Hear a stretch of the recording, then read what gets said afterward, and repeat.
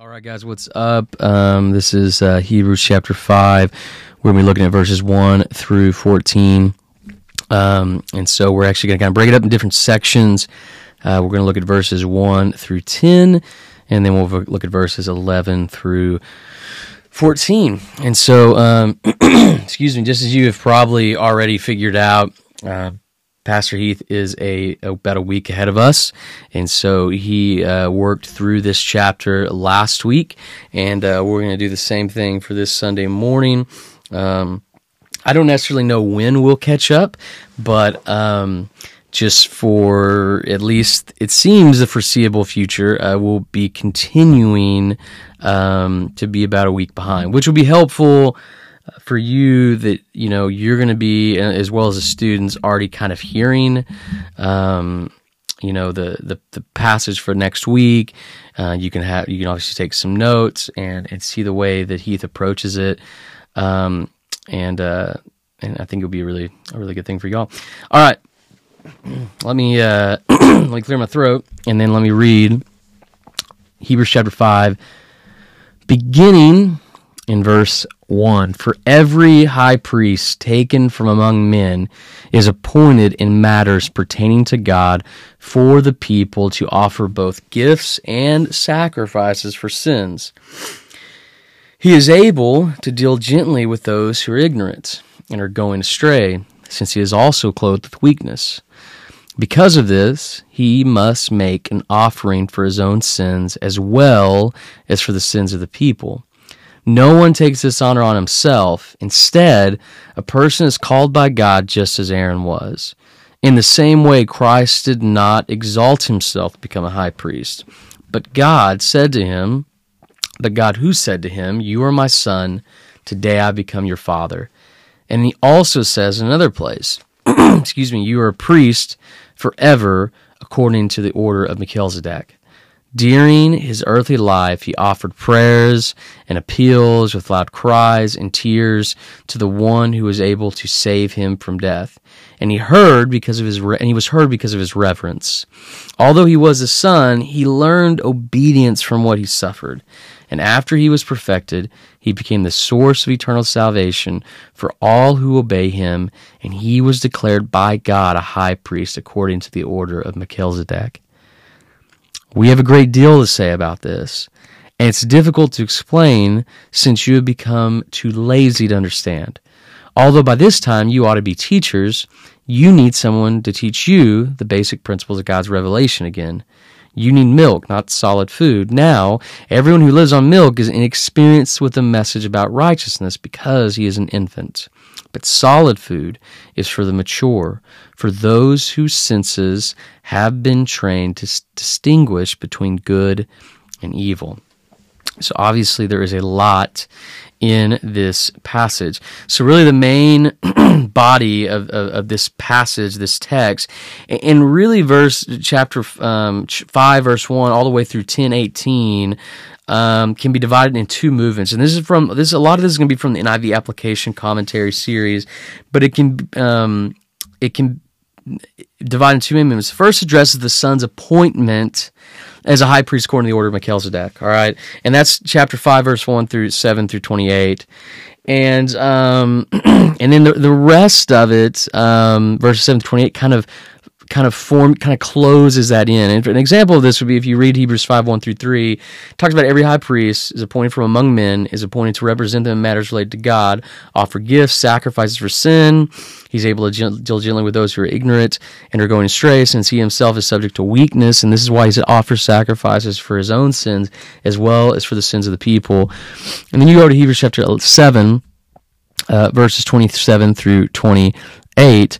Unlike the high priest, he does not need to offer sacrifices day after day, first for his own sins and then for the sins of the people. He sacrificed for the sins once for all when he offered himself. For the law appoints as high priests men who are weak, but the oath which came after the law appointed the Son who has been made perfect forever. So this section starts talking about the high priest, continuing the thought really from the end of chapter 4 when it talks about we have this great high priest who's not unable to sympathize with our weaknesses, but is able because he's been tempted in every way which we are, yet he is out sin.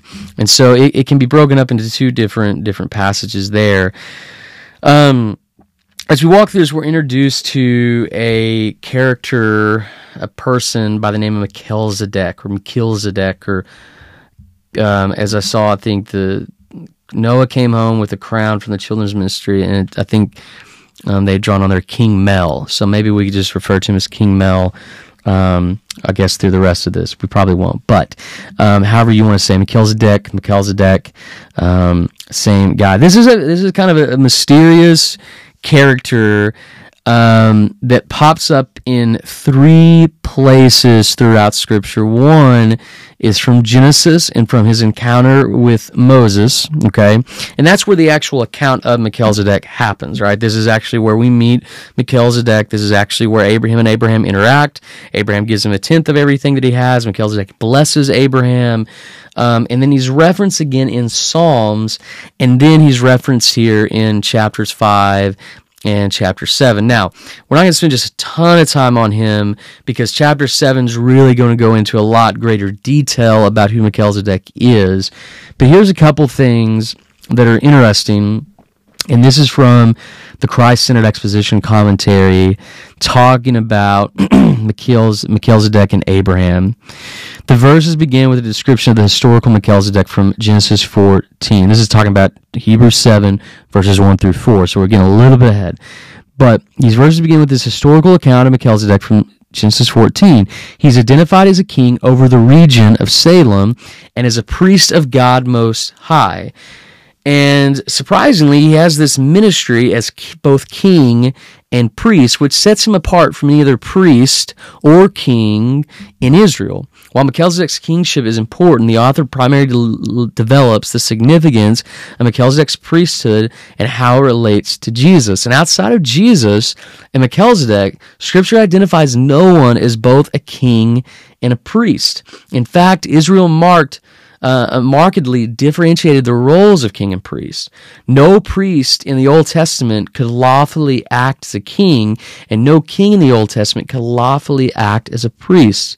The opening verses of Isaiah 6 allude to this divide. In the year that King Uzziah died, I saw the Lord seated on a high and lofty throne, and then the hem of his robe filled the temple. King Uzziah died in disrepute because he defied God's laws, acting as a priest. And as a consequence, God struck him with leprosy and cut him off from the people. And you go read about that in 2 Chronicles 26, verses 16 through 21. And so thus the death of Uzziah demonstrates the divinely designated divide between the king and the priests in Israel. Yet, Hebrews 7:1 tells us Melchizedek is the king of Salem, and he is a priest of God Most High. And shockingly, he's even from outside the tribe of Israel. And so it's a very interesting character indeed. And so it goes on to talk a little bit more about Melchizedek, and you can read a little bit more about him there in the Christ-Centered Exposition Commentary. But it is an important distinction to make, and we'll talk a little more when we get to chapter 7. There's been lots of different theories about who is Melchizedek. Was he some? There's been some theories that was he like a pre-incarnate Jesus, and I really feel like most scholars and commentators do not believe that he was a pre-incarnate Jesus. He was a separate historical figure. He was the king of Salem, and it appears that he was the priest of God the Most High. That there were still those even in between Noah, in between Abraham, between the story of the Tower of Babel and Abraham, there were still those that were worshiping the Lord. And so Melchizedek seems to be one of those, but he holds this unique title of king and priest, which is very much a foreshadow of who Jesus is as our king and as our priest. And so, anyway, that will take us back to chapter 5. So we're going to jump back into chapter 5 and talk a little bit about this. And so really, again, chapter 5, verses 1 through 10 provides an introduction on the topic of Christ's appointment as a Melchizedekian. How about that for a word? Melchizedekian high priest, all right? And then, like I said, chapter 7, verses 1 through 10 continues the discussion on the superiority of Melchizedek to the Old Covenant priesthood. Hebrews 5:1 therefore introduces the reader to a discussion of the son's appointment as this high priest according to the order of Melchizedek. Now, here's some universal principles of the high priesthood, and we can look at these in verses 1 through 4. The author outlines 4 main principles related to the office of high priest described in the Old Testament. The first is the high priest originates from among the people. For every high priest taken among men is appointed matters pertaining to God for the people to offer both gifts and sacrifices for the sin. So as verse 1 tells us, this high priest originates from among the people. Doesn't come from somewhere else, doesn't come from outside, but he comes from among the people. The second thing is that the role of high priest is to represent people in matters related to God, especially through offering gifts and sacrifices, right? We see that when it says there that this high priest is taken from among men appointed in matters pertaining to God for the people to offer both gifts and sacrifices for sin, and he is able to deal gently with those who are ignorant and are going astray, since he is also clothed with weakness, right? The high priest, number 3, the high priest's weakness enables him to deal gently with people, and he is required to offer sacrifice for himself as well as for the people. Right? He's able to deal gently with those who are ignorant and going astray, since he is also clothed with weakness. And because of this, he must make an offering for his own sins as well as the sins of the people. Right?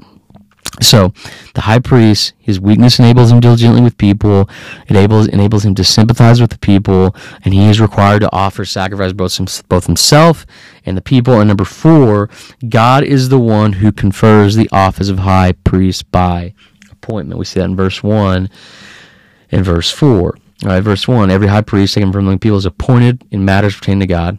Verse 4, no one takes this honor on himself. Instead, a person is called by God, just as Aaron was. So, this person originates from among the people. He's able to represent the people in matters pertaining to God, especially through gifts, sacrifices. His weakness enables him to deal gently with people, and he's required to offer sacrifices for himself as well for the people. And it is God who's the one who appoints, right? Who appoints this high priest. So,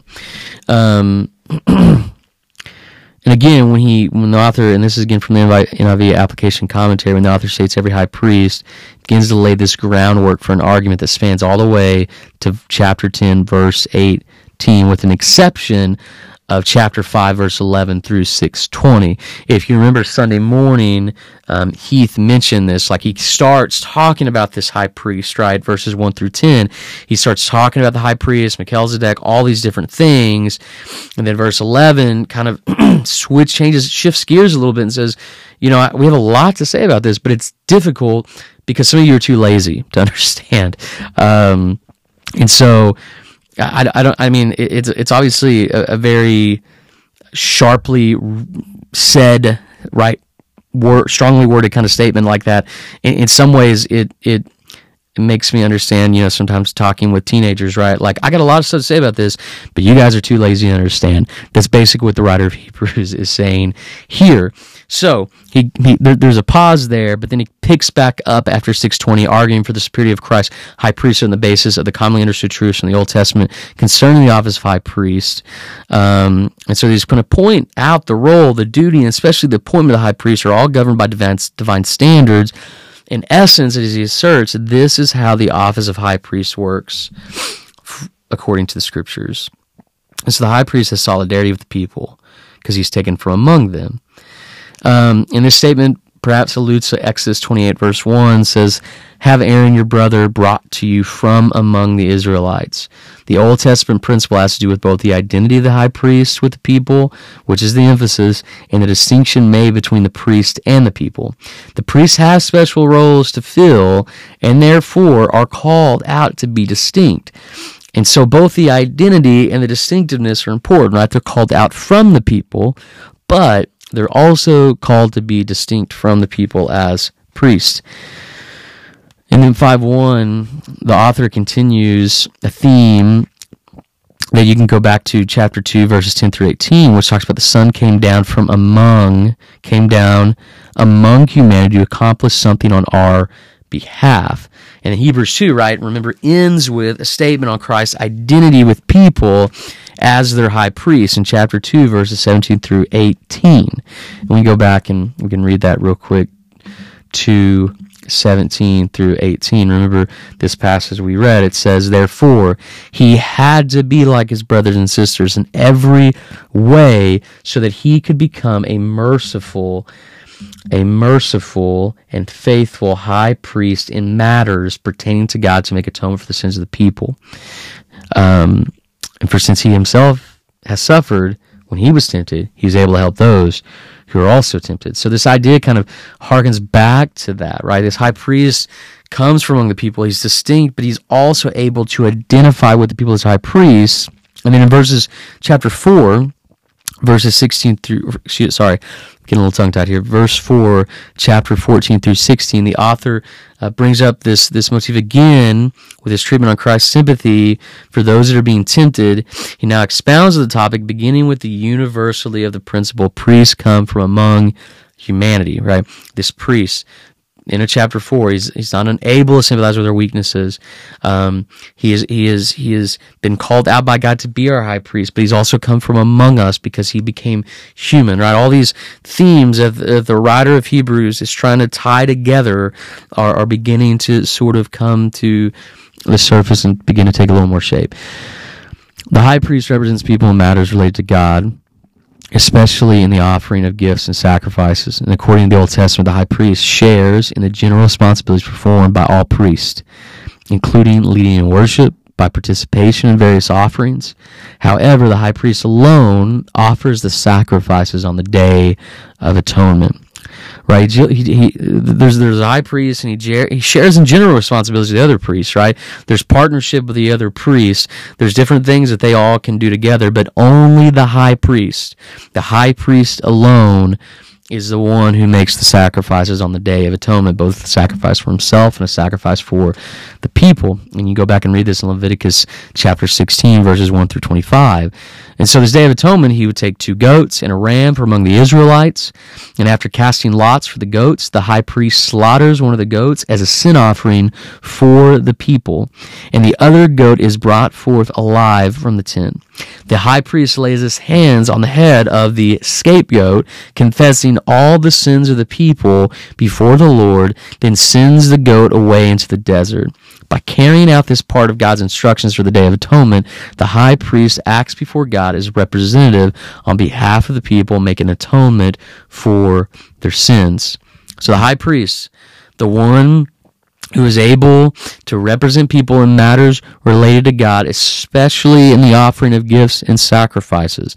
Right? This, again, the high priest, not just any priest, the high priest is the only one in the Old Testament, according to the law, that was able to go into the Holy of Holies and act on behalf of the people and offer sacrifices for the forgiveness of sin. The next principle that got brought up, and is an important aspect of the Day of Atonement, is a high priest must offer a special sacrifice for himself and his household before he can offer the goat sacrifices on behalf of the people.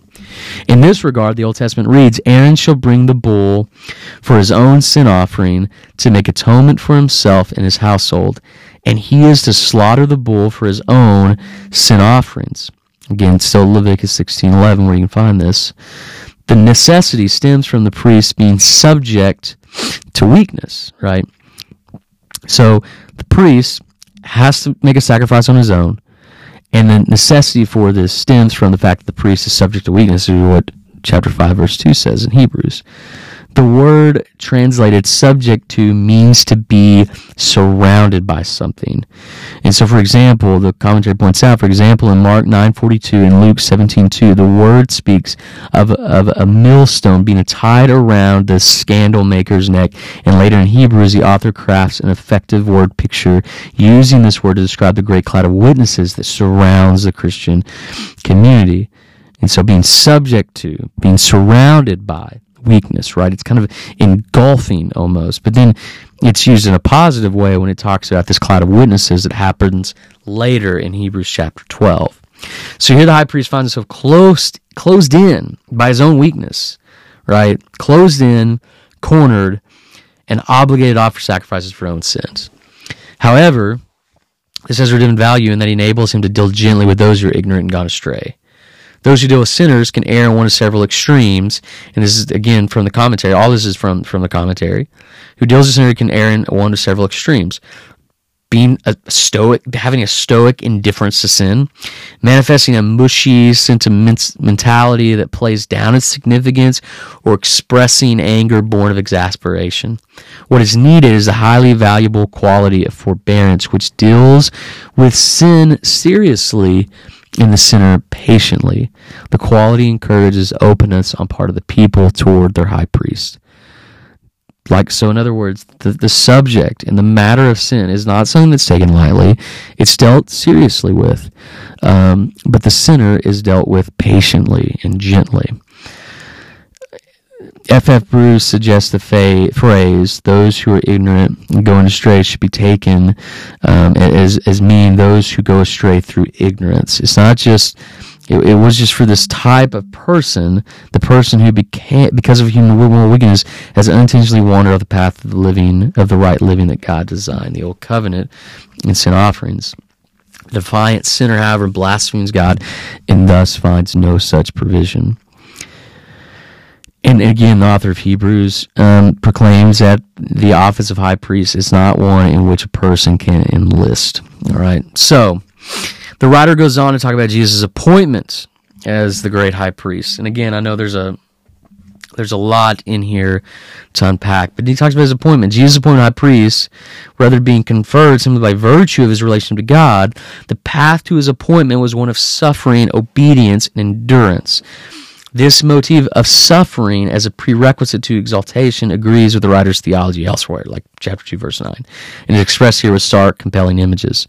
The phrase, during the days of Jesus' life on earth, makes an overt reference to Jesus' incarnation in general, but the rest of verses 7 through 8 hints at a specific event. Now, there's some scholars that maybe don't agree with this, but the NIV application commentary, the commentary here, makes this connection, feels pretty strong about this connection, but verses 7 through 8, where it says, during his earthly life, he offered prayers and appeals with loud cries and tears to the one who was able to save him from death, and he was heard because of his reverence. Although he was the Son, he learned obedience from what he suffered. The commentator puts out that this is more than likely referencing or hinting at, would probably be a better term, hinting at Jesus' agonizing surrender to the Father's will in the Garden of Gethsemane. Okay, although some commentators have found fault with linking this passage to the Gospel garden accounts, others have understood the one who could save him from death as a clear allusion to Jesus' request for the cup of suffering to pass by him. And while the outcome of Gethsemane may suggest that God did not hear that prayer in the sense of exempting Christ from the cross experience, God did hear it, affirming the righteousness of his Son's reverent submission through the resurrection. And so there's a lot there, but the cries and the tears probably point back to that account. And then verses 5 through 9 proclaims the happy result of the Son's reaching this perfection. He became the source of our eternal salvation. The affirmation links the perfection process close to the cross, where our great high priest offered up himself as a sacrifice for sin. For the author of Hebrews, is the blood of Christ shed in his suffering death that opens the door to salvation. And then salvation, of course, comes to those who obey. And so now it moves us in verses 11 through 13, which again can present a little bit more of a challenge. Not so much maybe, I guess, a challenge, but let me get there. Sorry, I'm going to re-click some things here.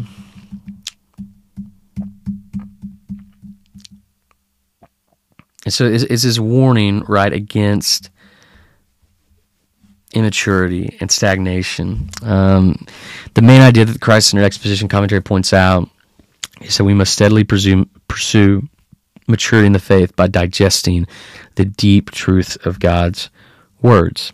And so, the diagnosis, okay, let's read verses 11 through 14 real quick. We have a great deal to say about this. It's difficult to explain since you've become too lazy to understand.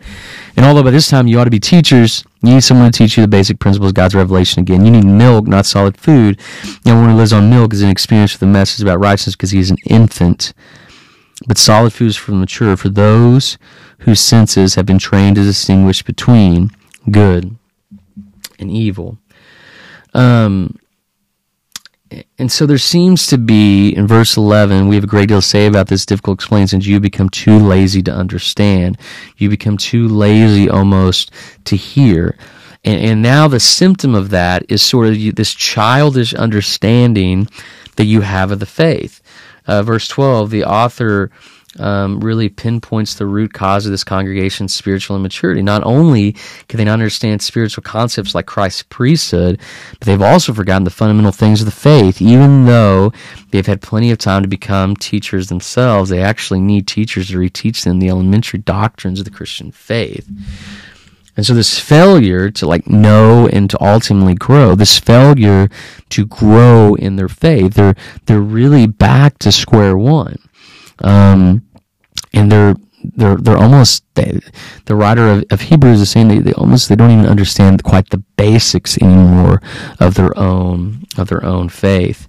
And so the text teaches this important truth about getting back to the basics. Certain fundamental principles and doctrinal foundations are prerequisites for understanding more mature and complex truths. This is from Christ Centered Exposition Commentary. Before we can handle the upper level courses, we must master the entry level classes. We must grasp basic truths as basic levels before we can move forward. What are these basic principles? The author lays them out at the beginning of chapter 6. And so that's something we'll look at more depth when we get to that chapter. But labeling these principles, God's revelation, communicates that Scripture is God's spoken word. This is God's revelation to the people. And so the reality is to listen, to pay attention, to not forget. And those are all things that Heath talked about last Sunday. It's something that we have to continue to do. And ultimately, it's our responsibility. The passage indicts any Christians who are spiritually regressing when they should be growing. There's great eternal peril in spiritual infancy, for it puts one in danger of falling away from God. Therefore, the author teaches Christians two important lessons about our responsibility to mature in the faith.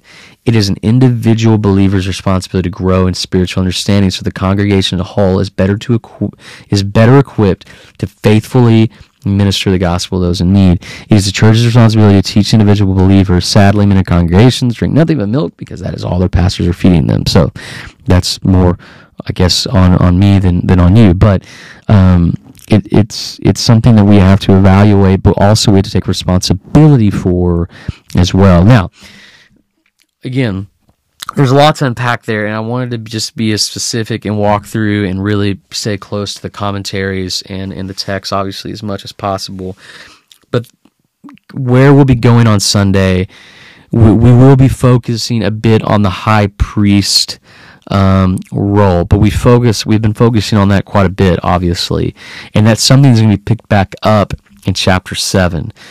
And so I really wanted to go over the first 10 verses and look through those and kind of understand the high priest role, but we are really going to focus a lot more on this Sunday on spiritual immaturity. All right. One of the questions we ask is evaluate your own life, think about areas maybe you're spiritually mature and maybe an infant in the faith. Maybe even have students think about these, right? They don't say them out loud, but maybe think about these. What are some areas in my life that I'm spiritually immature?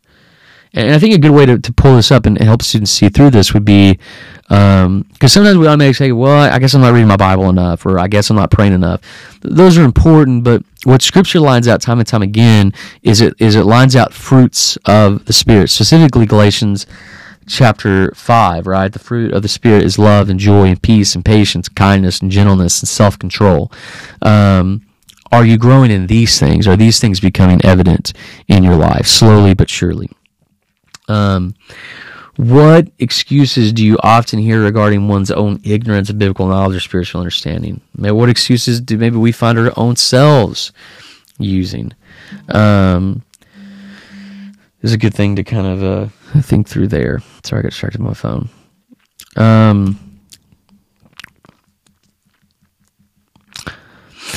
Let's see.